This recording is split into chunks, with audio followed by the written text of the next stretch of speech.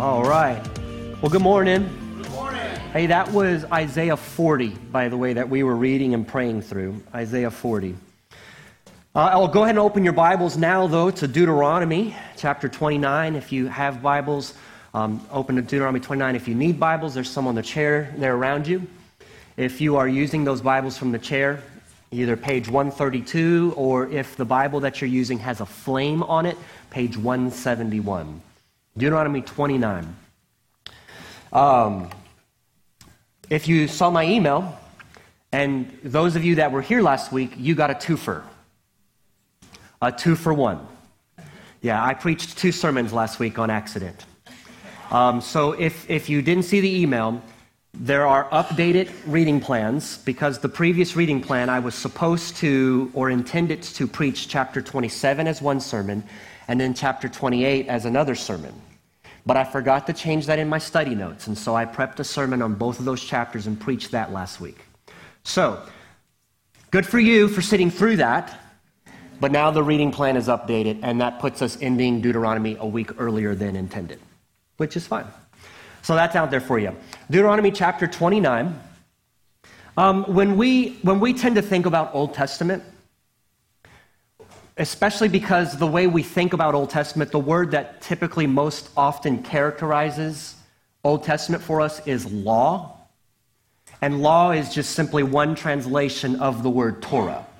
But when we hear law, and part of this is due to Martin Luther, by the way, and the Protestant Reformation, because he was reacting so strongly to the Catholic Church which he was in, he made such a strong division between law and grace. And then since then, what we have been influenced by is a very strong division between what we call our Old Testament and our New Testament, and we'll say law and grace, and we put those things opposed to one another.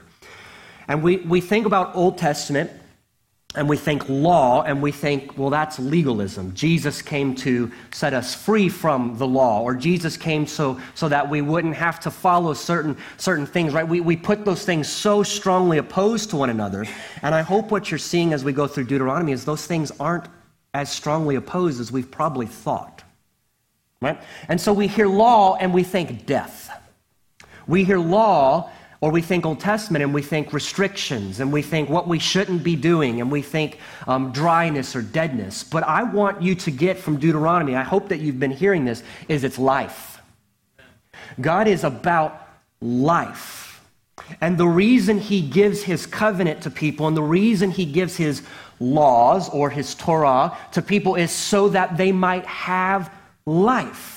See, but we read it through the lens of just simply restrictions, what God doesn't want us to do. And he must be a God who wants us to not be happy, a God who wants us to not pursue the things that make us happy. And so we view it as death. And yet, what I hope that you're seeing as we go through Deuteronomy is the very fact that God has revealed himself to his people and has taught them who he is, and what it looks like to live in a relationship with him is so that his people might have life. God is about giving life where there's been death, because God did not create death. Death is not God's doing. You understand that? Death is not God's creation. Death is a result of rebellion against God. Okay? And so then when God reveals himself, he is revealing himself so that his creation might know who he is. And then when he reveals how he wants his creation to live and the things that they should avoid, it's so that they know how to have and experience life, and life to the fullest. And so as we go through Deuteronomy 29 this morning, Moses is calling these people that he's giving this sermon to. Remember, there was a previous generation. There was a previous generation who came out of Egypt, saw all the signs and wonders that God had done in Egypt. And he walked them through the sea, right, and parted the waters, and then he caused those waters to fall down on the Egyptian people while the people of Israel came across. But that same generation failed to believe God. That same generation, when they were standing on the cusp of entering into the land that God promised, they went into the land, some spies, 12, one from each tribe, and 10 out of 12 came back and said, there's giants. There's Nephilim. There's descendants of Nephilim in this land, and we are but like grasshoppers to them. They feared, even though God said, go in and take this land I'm giving you. There was disobedience. Because of that, they wandered for 40 years. All of this is coming up today in this chapter. They wandered for 40 years until that generation who failed to obey God because they failed to believe God. They failed to obey God because they failed to believe God. To disbelieve God is to disobey God. Okay?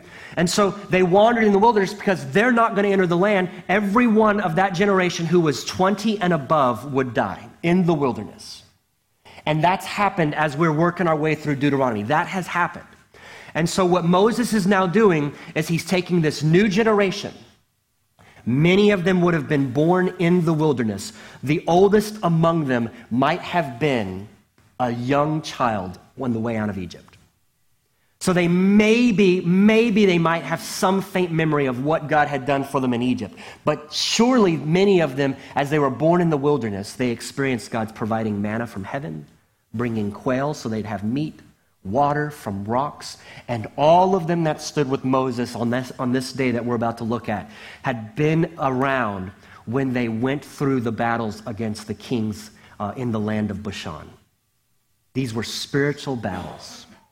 These were opportunities where God was bringing his people through an area that was ruled by darkness, ruled by other spiritual beings who were in rebellion against God, and God himself, Yahweh, the covenant-keeping God, was overcoming all of that. And so now on this day, as we look at this chapter, this is the call to commitment. This is where Moses is going to remind the people that God intends life for you. He does not intend death for you. Death is an option, but it's not what God intends for you. He intends life, and here's how you experience life. And so as we go through it, here's what I'm working with this morning. Keeping covenant with Yahweh. Again, YHWH, that's a translation of the name of God as he's revealed himself to Moses and then continued to reveal himself in this way. YHWH, we oftentimes will pronounce it as Yahweh. There's a few other possible translations we really don't know, but Yahweh. Okay, so I'm very specifically using that again this morning because we're talking about covenant.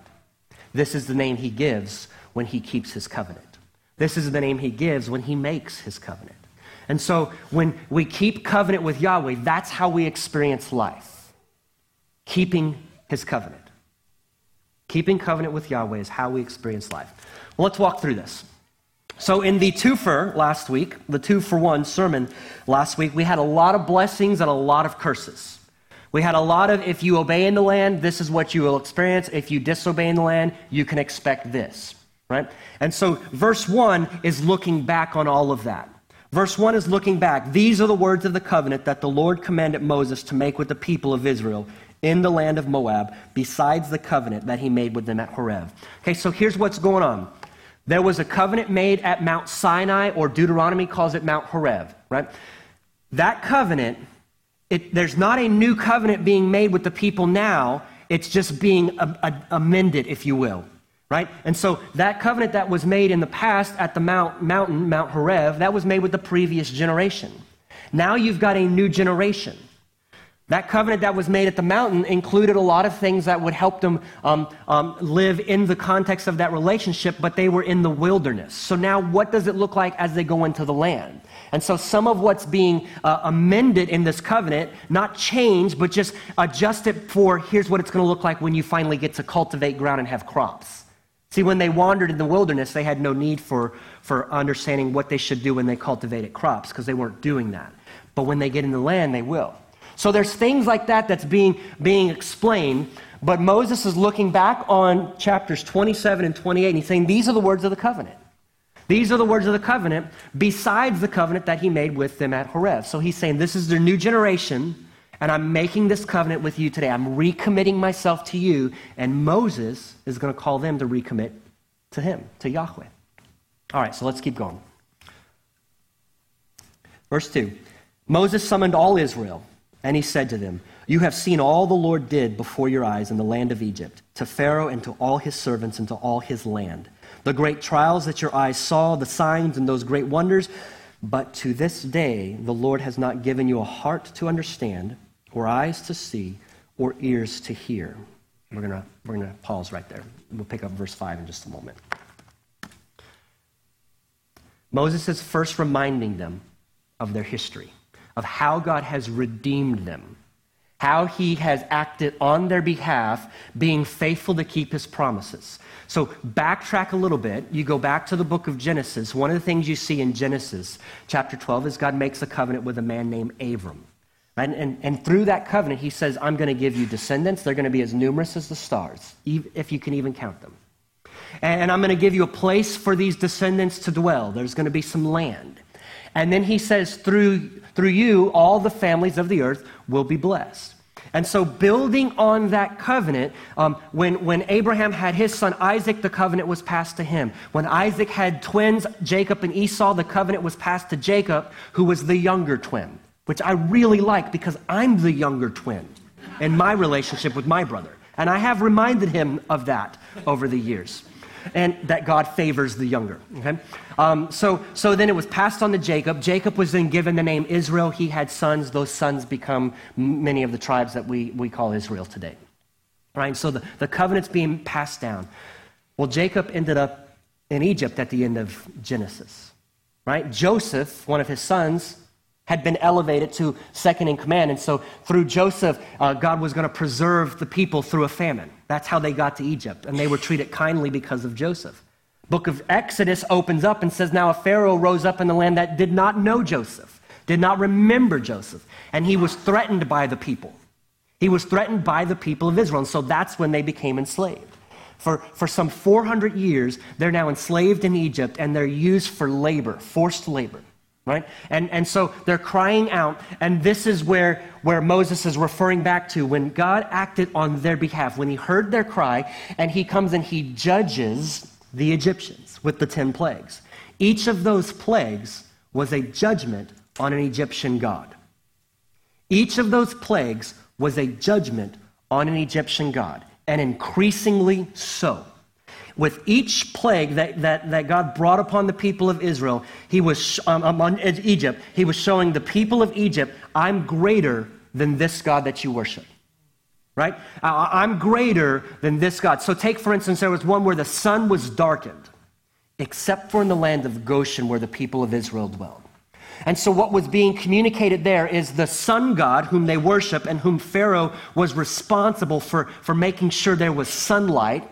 What Yahweh was doing at that moment, he's saying, no, I reign above the sun.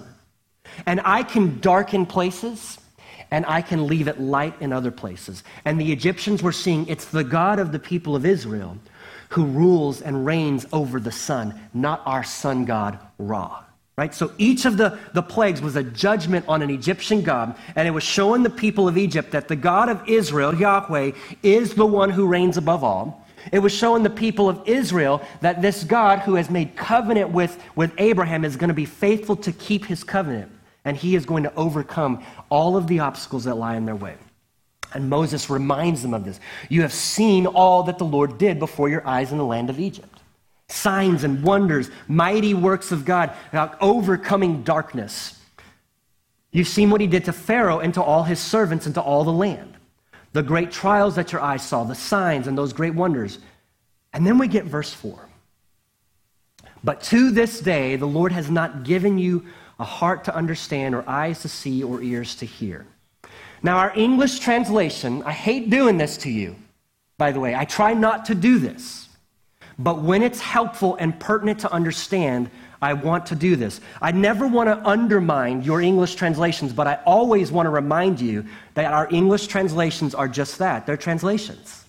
They're not perfect. When we just talk about the Word of God being without error, we do not mean your translations. We mean the one that was actually written by the original author. Okay? And so then in the process of translation, in the process of copying, we know that things can get confused or get messed up. We know a lot of the ways that happens, and we're able to catch a lot of them. And the things that oftentimes do, it doesn't affect anything major in our doctrine. It might affect maybe some small details. It might be just simple misspellings. There's different kinds, right? But sometimes with a translation too, what we run into is there are things in the original language, in this case Hebrew, there's nuances or there's a different way of translating it that if you translate it one way in English, it means one thing. If you translate it another way in English, it means another. And it does affect the way we understand something. So, for instance, in this translation, the ESV, but to this day, well, that's nebulous. And what most of us probably read that we'd probably read it like this, and we might say this, but still to this day, God has not given you. We probably would tend to read it more that way just because of how we tend to think and speak. But to this day, even to this day, you haven't. And yet, in the Hebrew, based on where the words are placed and based on how the phrase can be translated, it could also be done like this. But until this day, the Lord has not given you. The Lord has not given you a heart to understand or eyes to see or ears to hear until now, until this day, okay? That changes some things, right? Because if I read this and I assume that it means he's still hardening your heart, then I've got some problems with what follows. It makes it a little more difficult for me to understand, well, what's the point here, God? But if I understand this, and I think the Hebrew allows it, if I understand this, that until now, God had not given you a heart to understand, but he is now, then it changes the way I start to understand what's taking place. There was a generation before this generation who did not understand. There was an entire generation of people who saw the signs and wonders, what God did for his people in Egypt, and they came out and they were living based on the protection and the provision of God, and they still did not understand. And yet now, what Moses is saying, but today, understanding is being given as he's making a covenant with them. All right, but to this day, the Lord has not given you a heart to understand or eyes to see or ears to hear. Even though that previous generation, even though they had seen the signs, they had seen the wonders, they had seen the miracles, even though they had actually heard the audible voice of God from Mount Sinai, they still lacked understanding. It is entirely possible, and it happens far too often. It is entirely possible to hear God, we might say hear the word of God, to experience things from God, signs, wonders, miracles, healings. You might see that in other people's lives. You might see miraculous provision. It is entirely possible to hear from him, his word, to read it, to even know it, to memorize it. It is entirely possible to have experiences and yet still not understand. It's entirely possible, and it happened to an entire generation of Israelites who wandered in the desert. I want to show you a few things here. This verse here, we're camping here for a moment because it gets brought up quite a bit. Galatians chapter 3, I think this is what Paul, now the Apostle Paul, thoroughly Hebrew, trained by the best of Hebrew scholars. He knew the Torah. He knew what we would call the Old Testament, inside and out. And he was zealous for it. And then he had a moment on a road when he was going to persecute believers in Jesus, where Jesus revealed himself to him. And then Paul's paradigm shifted. He had to withdraw, go back and look at all that he knew, all that he had studied, and now he had to understand it in light of the new revelation of God to him about Jesus being the Messiah, raising from the dead. Okay? And so then, now he's teaching these churches this, and he comes to this church. There's this church in a town called Galatia, who's got some teachers who have come along, and one of the things that they're teaching these believers is that males have to be circumcised in order to be saved. So Paul's reacting against that. The other thing they're teaching is that you have to obey the Torah, the law, in order to be saved. Okay? So he's reacting against that. And here's what he says in chapter 3. O foolish Galatians, who has bewitched you?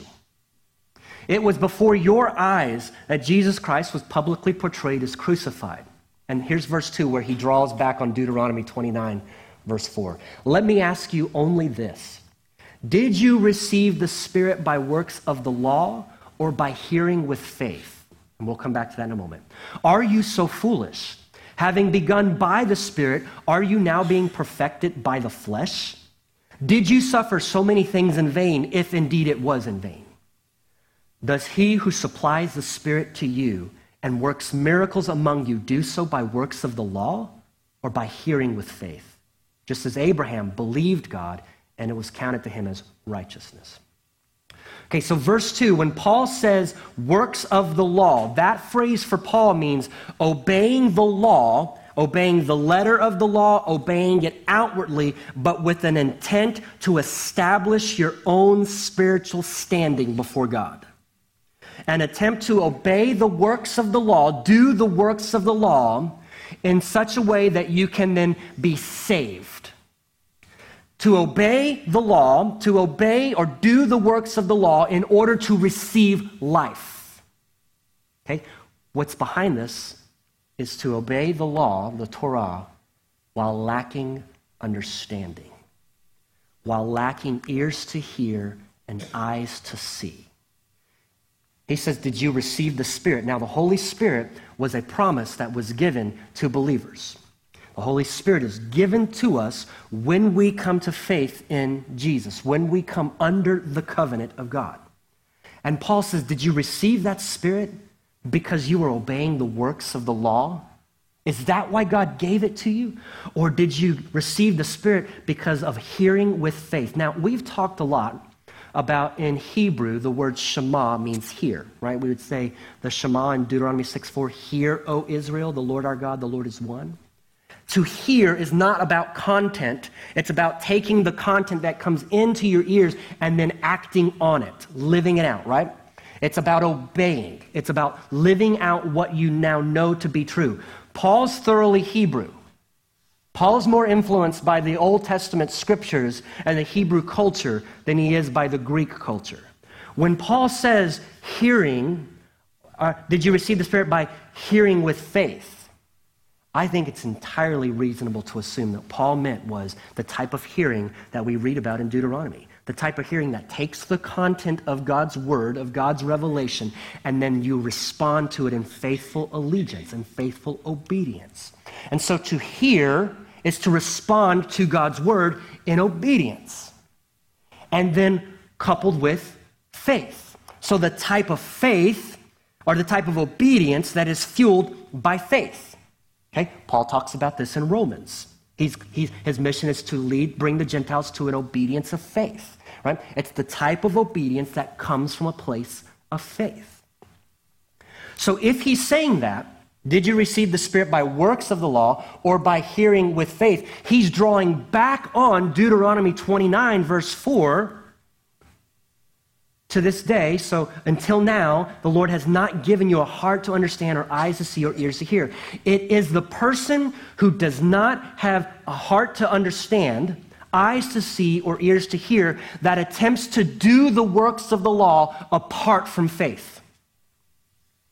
It is the person who does not have eyes to hear, eyes to see, ears to hear, a heart to understand that attempts to obey the works of the law apart from faith. They're trying to obey God from a place that lacks understanding, lacks faith. That's legalism.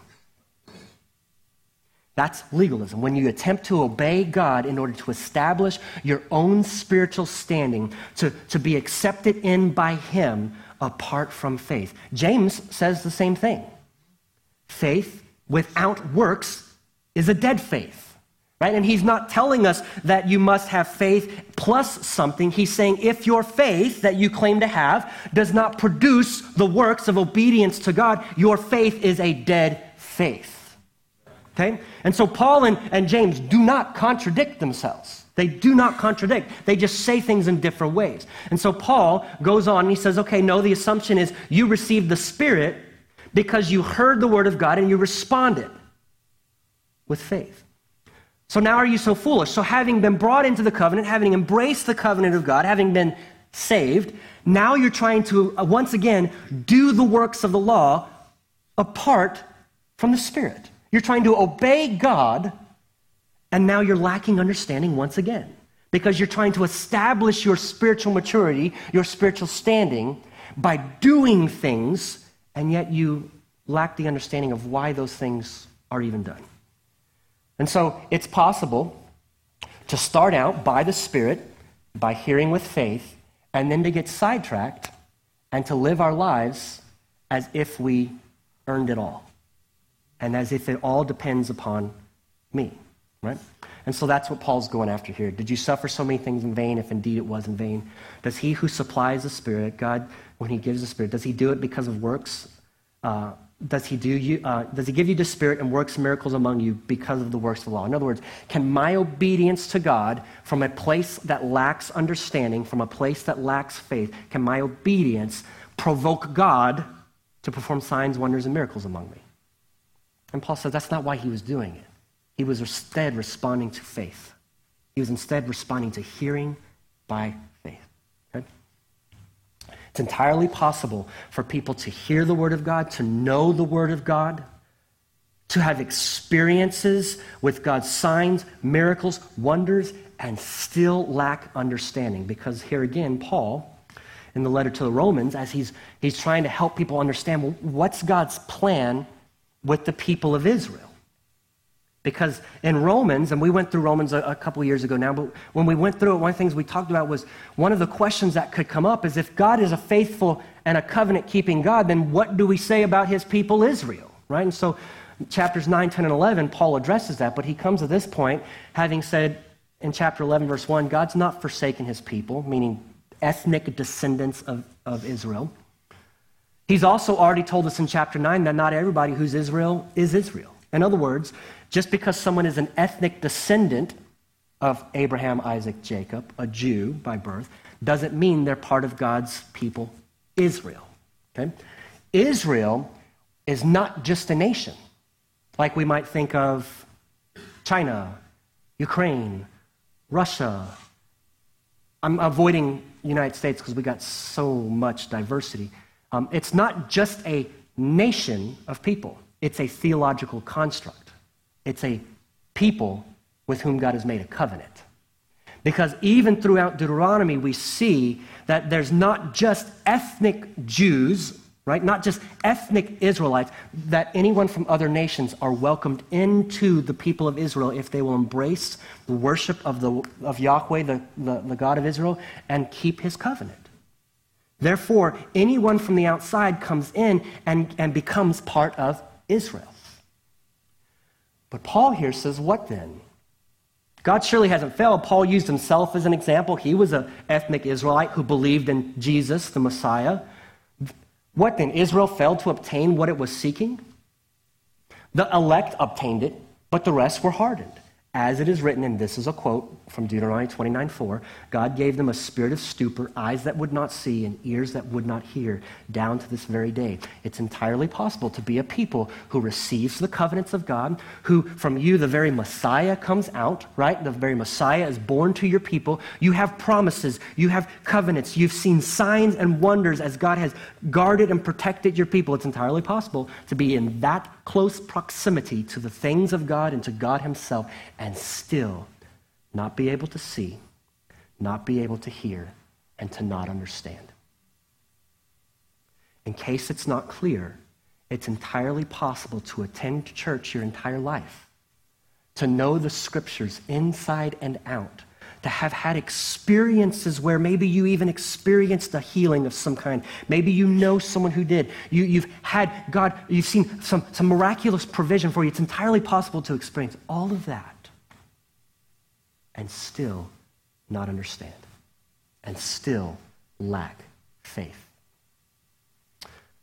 It's going to come up again, but it seems good to do this now. I forgot to put a slide there, but Matthew chapter 7, verse 22. Obviously, Jesus knew these verses. Matthew chapter 7, verse 22. 21 is where I'll start. Matthew 7:21. Not everyone who says to me, Lord, Lord, will enter the kingdom of heaven, but the one who does the will of my Father who is in heaven. On that day, many will say to me, Lord, Lord, did we not prophesy in your name, cast out demons in your name, and do many mighty works in your name? And then will I declare to them, I never knew you. Depart from me, you workers of lawlessness. It's entirely possible to do miracles in the name of Jesus, to cast out demons in the name of Jesus, and yet still get to that day and Jesus says, I never knew you.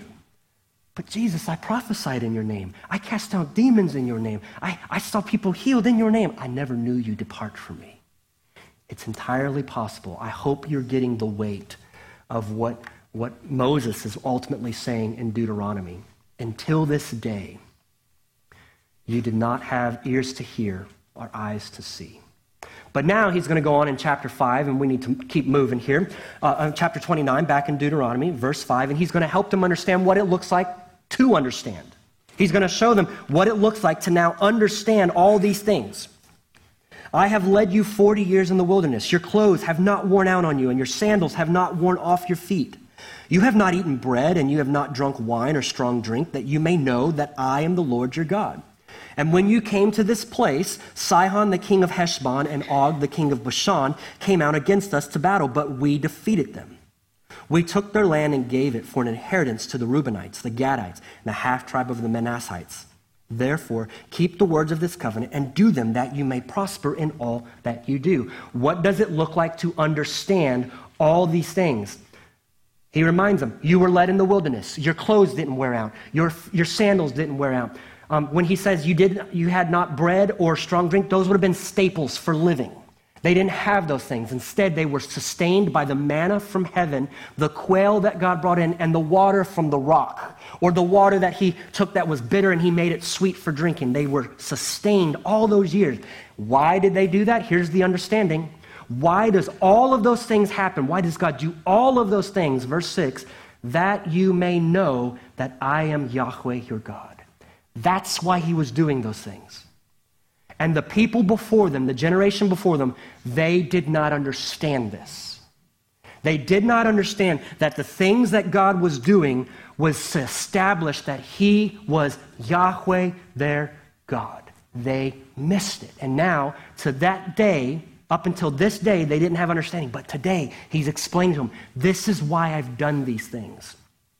7, when you came to this place, he talks about Sihon and Og. These were well-known kings in this region that they're passing through, an area called Bashan, known for darkness, spiritual darkness, known as the place of the dead, known where Rephaim lived, which would be a belief that there were dead spirits who went to live there. The king Og was a known giant who had a bed of at least 13 feet long.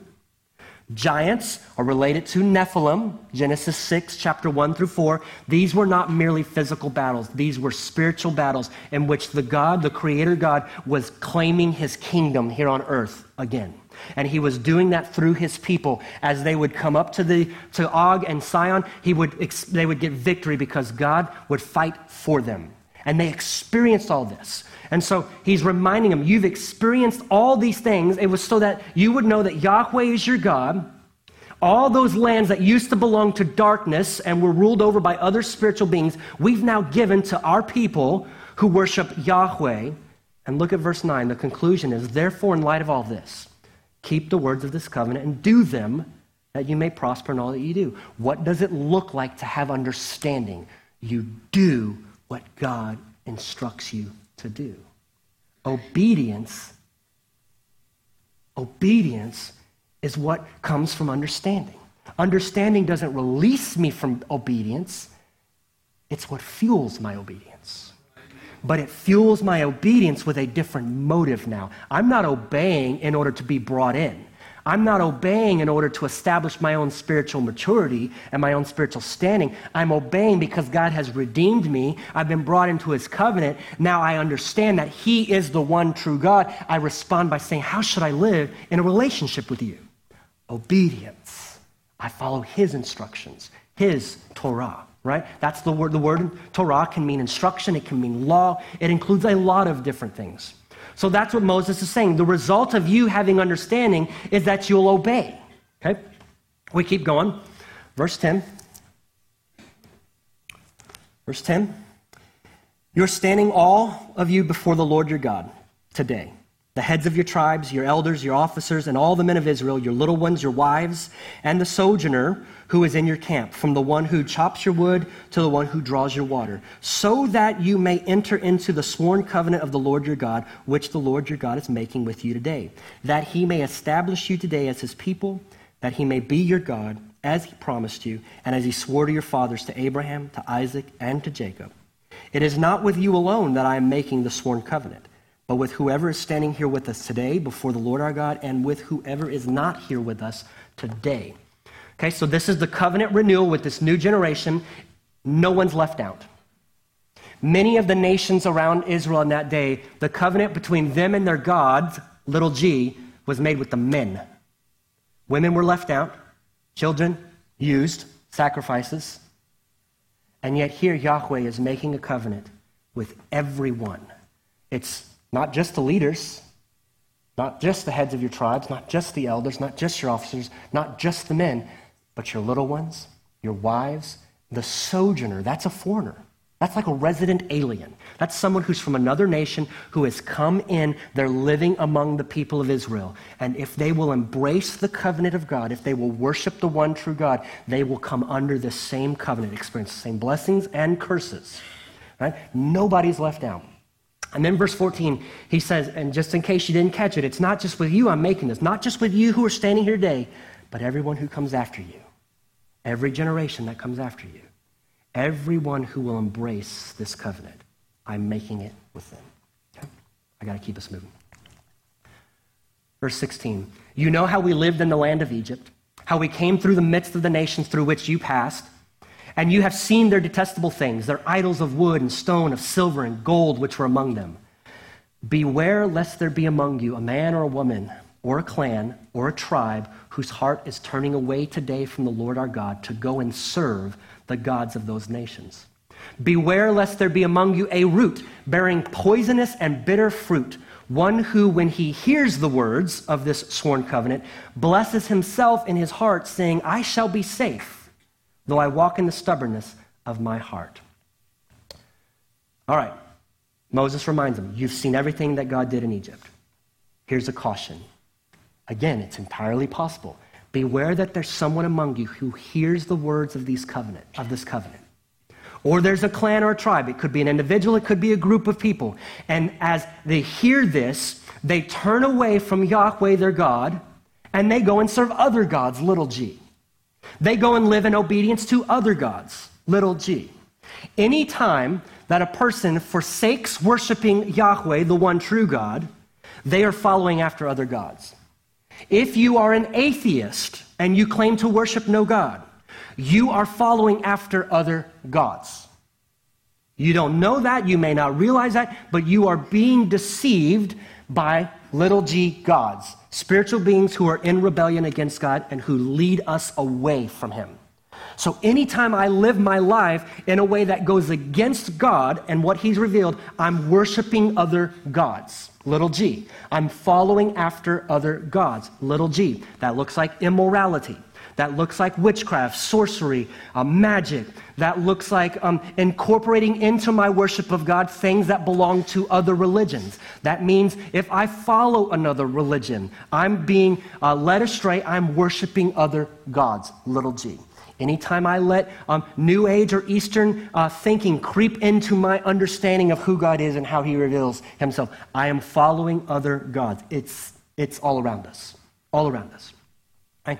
So Moses issues a caution. Be careful that you don't have someone among you who hears the words of the covenant and they follow other gods. Beware lest there be among you a root bearing poisonous and bitter fruit. That's quite a picture.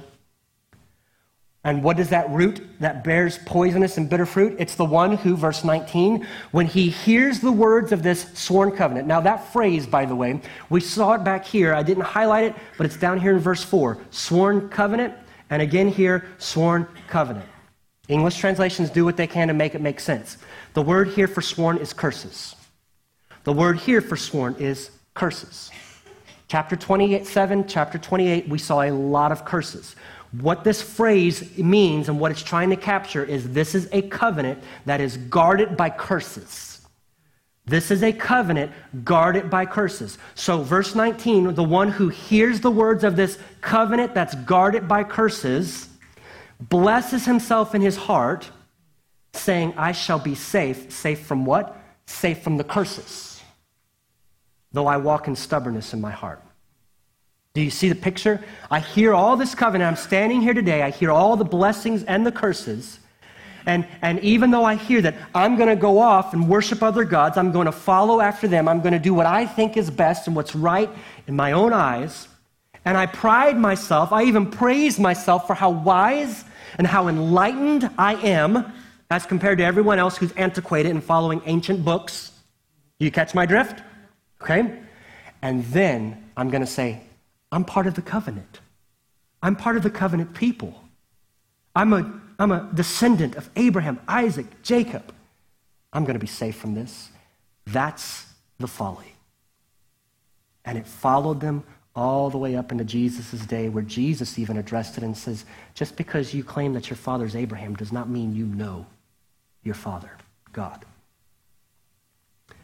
It's entirely possible to be among people and to belong to a community of faith, and to all the while inside pride yourselves in the way you live, pride yourself, bless yourself, praise yourself about how wise or how enlightened you are, that you've figured some things out that nobody else has figured out, or that you're living in such a way that nobody else is living, and all the while thinking, I'm going to be safe in my rebellion. I'm going to be safe in my disobedience. I've got fire insurance. Okay? It'll be covered. That's what they're warning against. All right, we're going to fly through these parts here because we're at the end here. The Lord will not be willing to forgive him, but rather the anger of the Lord and jealousy will smoke against that man. The curses written in this book will settle upon him. The Lord will blot out his name from under heaven, and the Lord will single him out from all the tribes of Israel for calamity in accordance with all the curses of the covenant written in this book. One comment on this, the Lord will not be willing to forgive him. I think Paul probably picks up on this theme in Romans 9 when he says, not all Israel is Israel. You claim to be a part of the covenant, but if you then disobey, that disobedience, that rebellion that we just described is revealing that you lack understanding. Okay, so not all Israel is Israel. You might claim to belong, but you didn't really belong. That's up for discussion, though. Verse 22, he talks about this next generation. What God will do to that person is going to leave the next generation going, what happened here? And they're going to say, they forsook their God.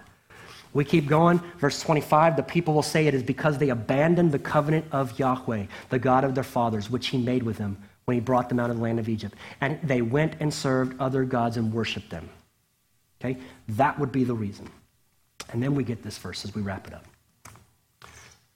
The secret things belong to the Lord our God, but the things that are revealed belong to us and to our children forever, that we may know, that we may do all the words of this law. And Torah is what's behind that. Because again, Deuteronomy is not just law. There is some law in there. There's story, history. There is narrative. There is some stipulations, regulations. There's instructions. It's all of that. Right? Our tendency is to forsake the things that God has revealed and say, I'm going to press into God and I want to know some things he didn't reveal. I want to get that higher enlightened truth. I want to go a little higher. I want that special knowledge that God only gives to a few. We're drawn in by that kind of thing. And yet when Moses says those secret things, the things that God has not revealed, those belong to him. But he's revealed things. The things that he has revealed, they belong to us, to our children and those that come after us. And the reason they belong to us and the reason that he revealed them is that we might do them, right? And so here's the thing. So when we think about the Torah, when we think about, let me break this down real quick. When we think about the first 5 books of our Bible, which is strictly called the Torah, in Greek it's Pentateuch, it's the foundation of the rest of all your scriptures. Because after you get past Deuteronomy, what you start to see is history books describing how the people who God has made a covenant with live out faithful obedience to that covenant or disobey. And the blessings and the curses come upon them. You see it played out. You have prophets. You have prophets who are calling the people back when they disobey to the covenant of God, warning them of the curses that will come. You have things like Psalms and Proverbs that are celebrating and meditating on the goodness of God's Torah, his law, right? Depending on your translation. You have the wisdom of God being displayed in his Torah.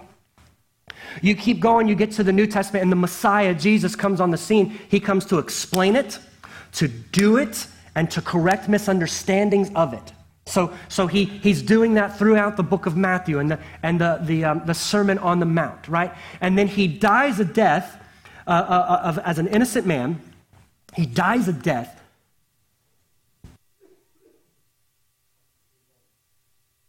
He dies a death so that he could be the sacrifice for the rebellion that brought death. There was no sacrifice for high-handed rebellion under the covenant. There was no sacrifice for high-handed, deliberate rebellion under the covenant. When Adam rebelled, it brought death to all people. There was no sacrifice that remedied death. The Messiah, the Lamb of God, comes, the Passover Lamb of God comes, and he dies a death so that in his sacrifice, once for all, it could deal with the death problem. Right? So that people can be freed from death. You remember I told you God's Torah is about life.